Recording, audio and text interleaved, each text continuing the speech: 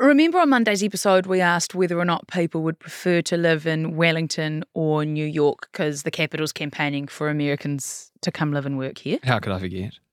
Well, the people have spoken. 64% of those who voted on our Instagram picked New York City. Wait, so 36%?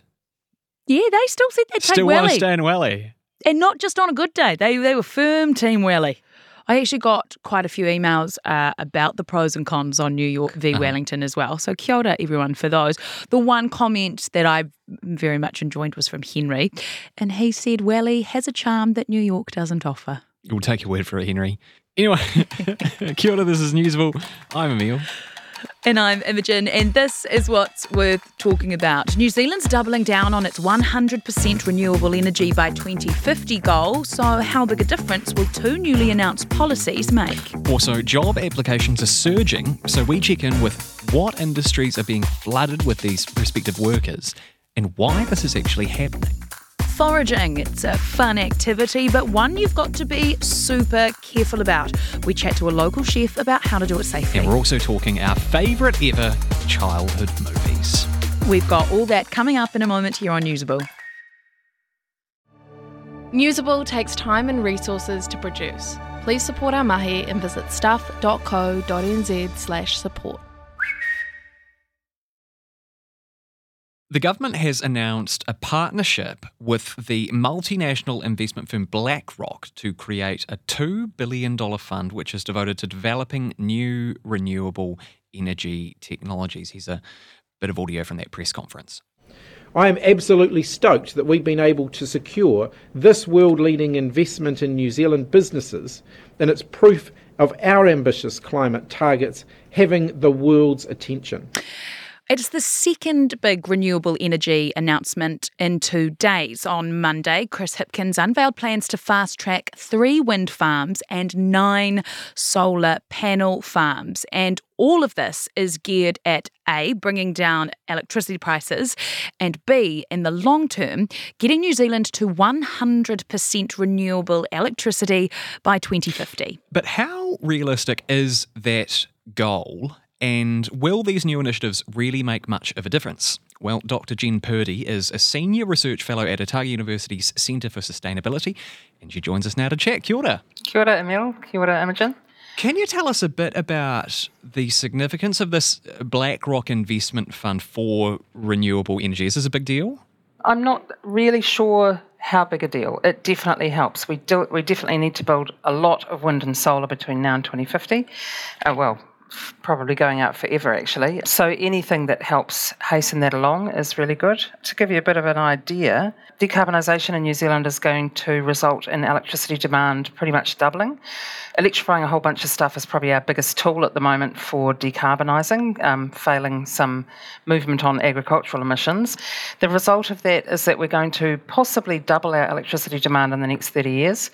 And if we turn that into something that people can get their heads around, one of the most recent wind farms was the Waipipi wind farm in South Taranaki. So to double our electricity demand, we need to build something like Waipipi, between 30 and 80 of those in the next 30 years.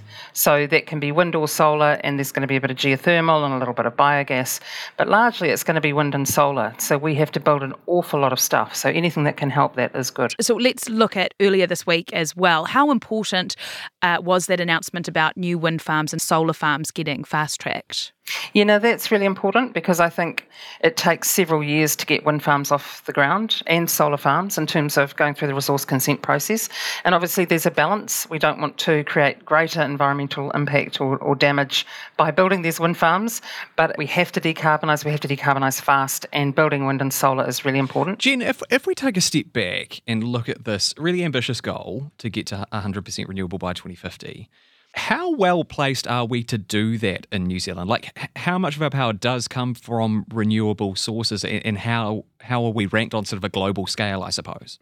Yeah, well, we're really well set up. So we've got significant large hydro schemes, which were many of them were built during the government's Think Big phase in the 1970s. There was quite a few built in the Depression in the 1930s as well.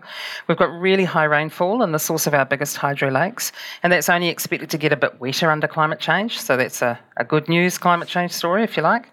We've got plenty of wind and plenty of sunshine hours, so we're really well stocked with renewable energy sources, and we're already 85% renewable.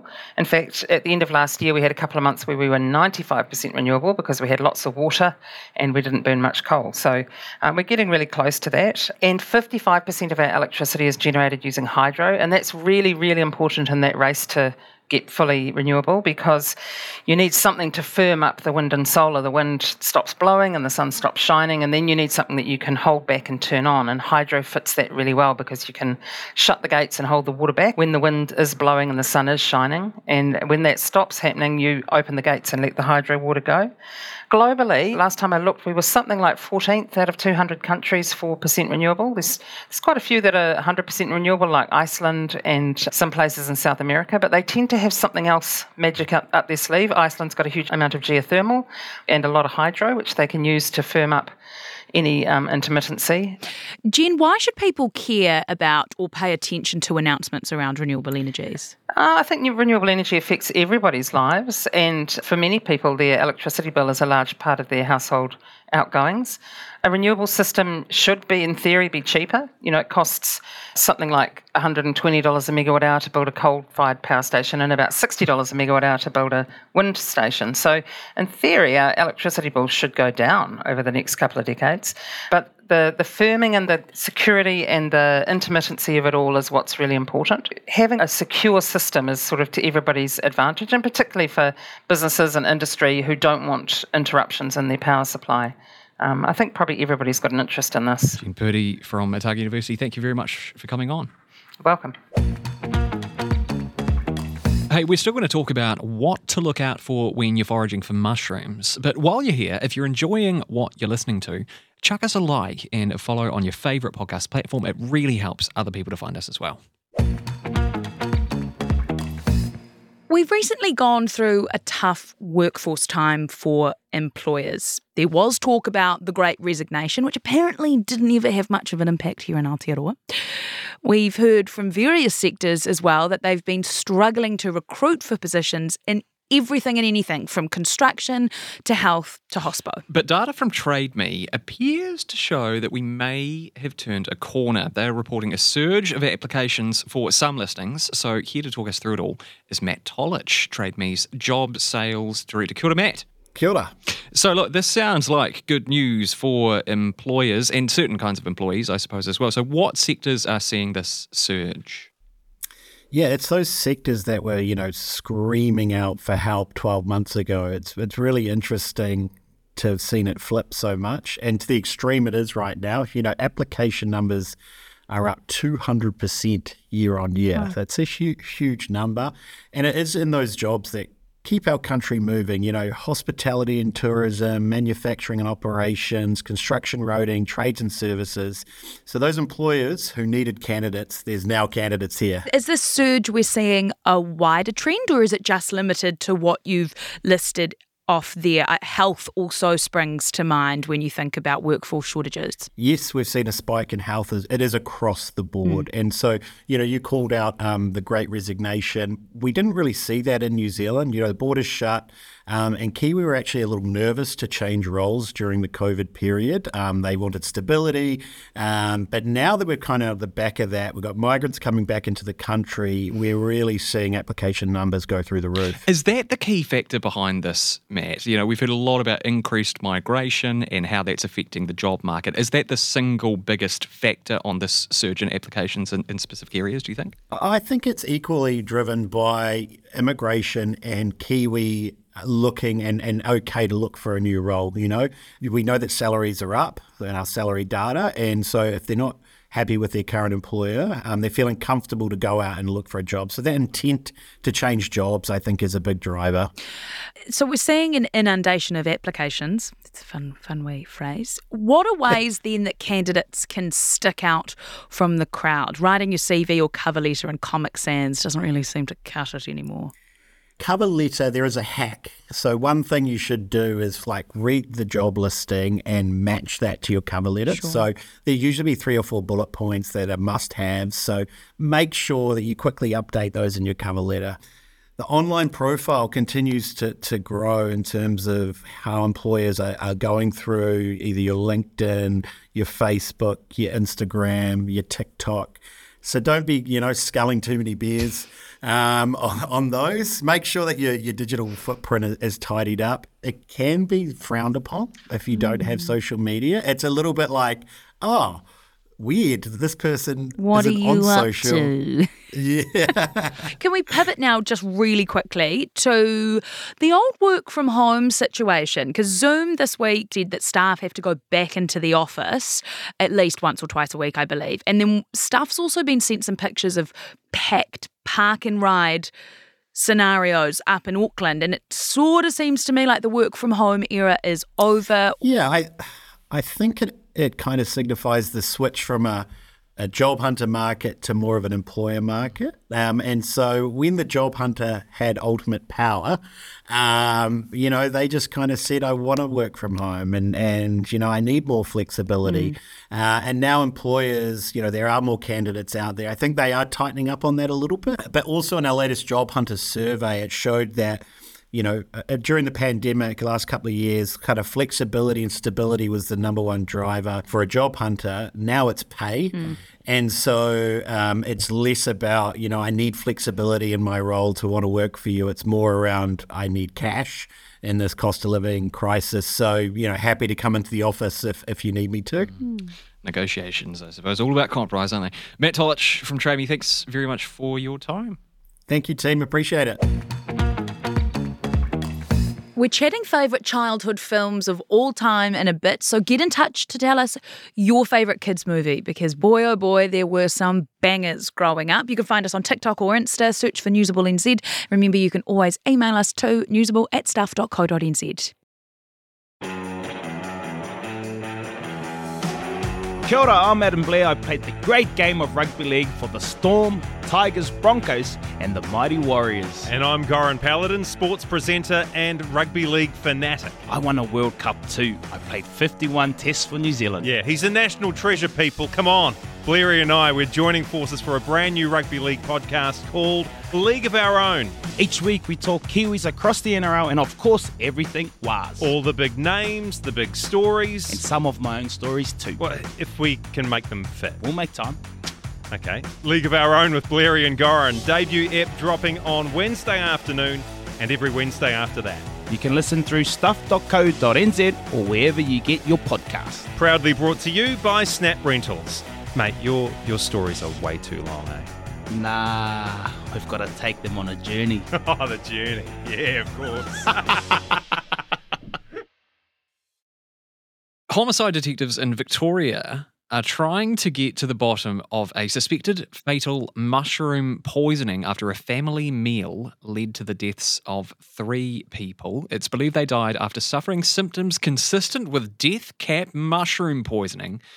Now, at the time of recording, it is unclear as to how death cap mushrooms may have ended up in the food consumed. But death cap mushrooms are here in Aotearoa, New Zealand, and they're in season at the moment and frequently found under oak trees. So here to talk to us about how to safely forage for mushrooms is Chef Max Gordy from Gray's Wine Bar and Restaurant in Wellington. Kia ora, Max. Welcome to Newsable. Kia ora. Thanks for having me. It's a pleasure to be here. Max, can you safely forage for mushrooms? The risk to me just seems really high in terms of finding mushrooms that are safe to eat. I reckon there's always a risk when you're picking anything, you never know 100% for sure if it's going to be safe. Some workers might have come through and sprayed the area poison to kind of eradicate some mushrooms. So, foraging always comes with a little bit of risk. If you're not sure, don't eat it. That's the guidelines I always try to have. Is if I'm not sure, I don't want to eat it. I don't want to get anybody sick. I don't want to be sick. So yeah, best to just steer clear if you're unsure about it. So how do you get sure? How do you learn about what is and isn't safe for consumption? Well, it just comes with experience, really. There's so many different online resources these days where you can look and be like, okay, what kind of mushrooms can I eat? And a lot of the telltale signs of mushrooms will be is the underside like a spongy one, or does it have gills? What does the spore print look like? How does it feel? How does it smell? There's so many different factors into the edibility of a mushroom, or just identifying it, which, you know, if you're a novice mushroom hunter or forager in general, like, you're pretty naive if you think you're going to find a mushroom that you can eat on your first go, or even like 10th go, really. It took me so long to be like, oh, I can eat this mushroom. I did not do that for a long time. I guess in your case, there's kind of a professional relevance to it, right? In that you work with food, and so it is good for you to know how to forage. But like, I guess for normal people, like, would you advise people to get into foraging as a fun, safe activity, or is it sort of like best left to the professionals?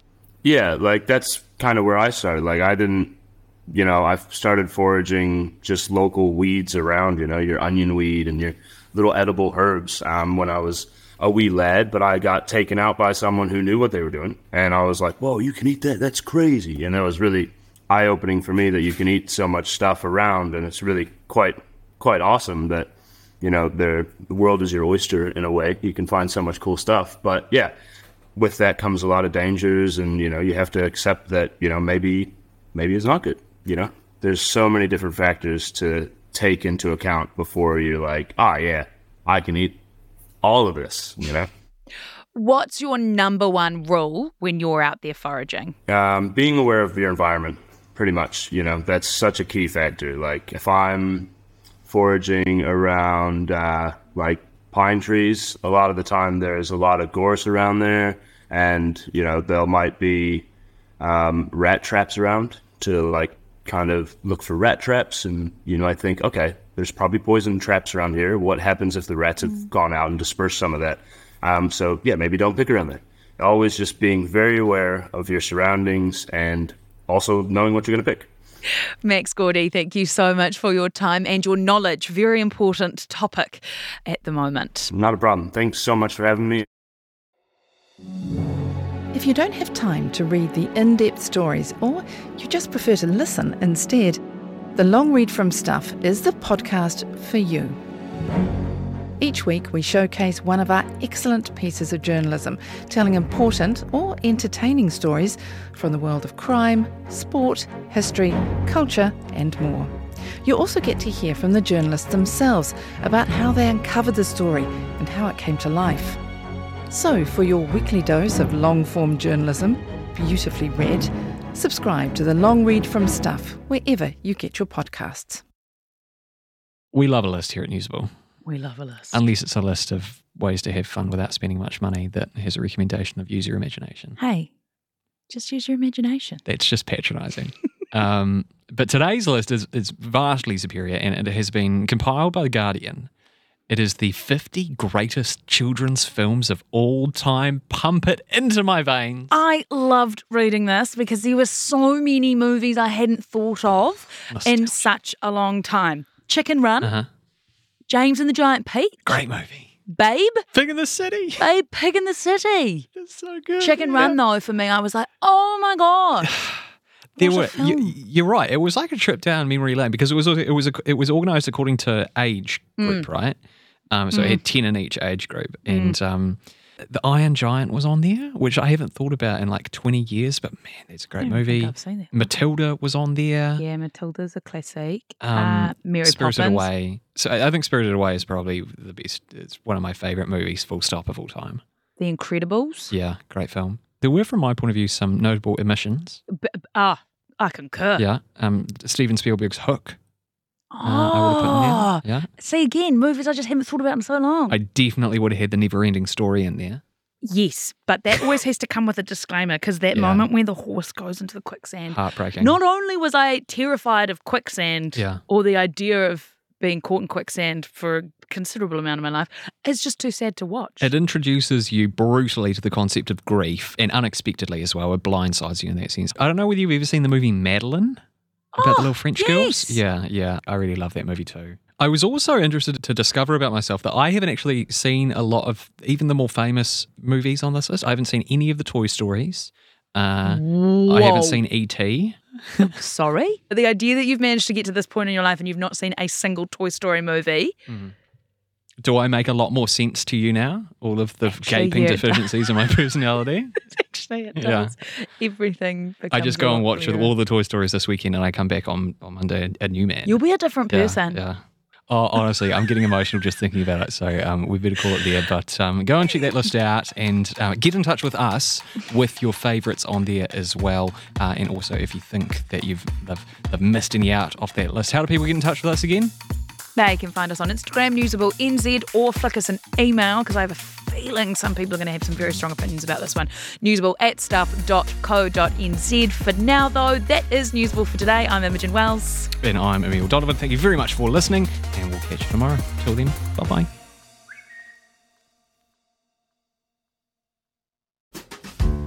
Was this episode of Newsable usable? Then back NZ News by making a financial contribution at stuff.co.nz/support.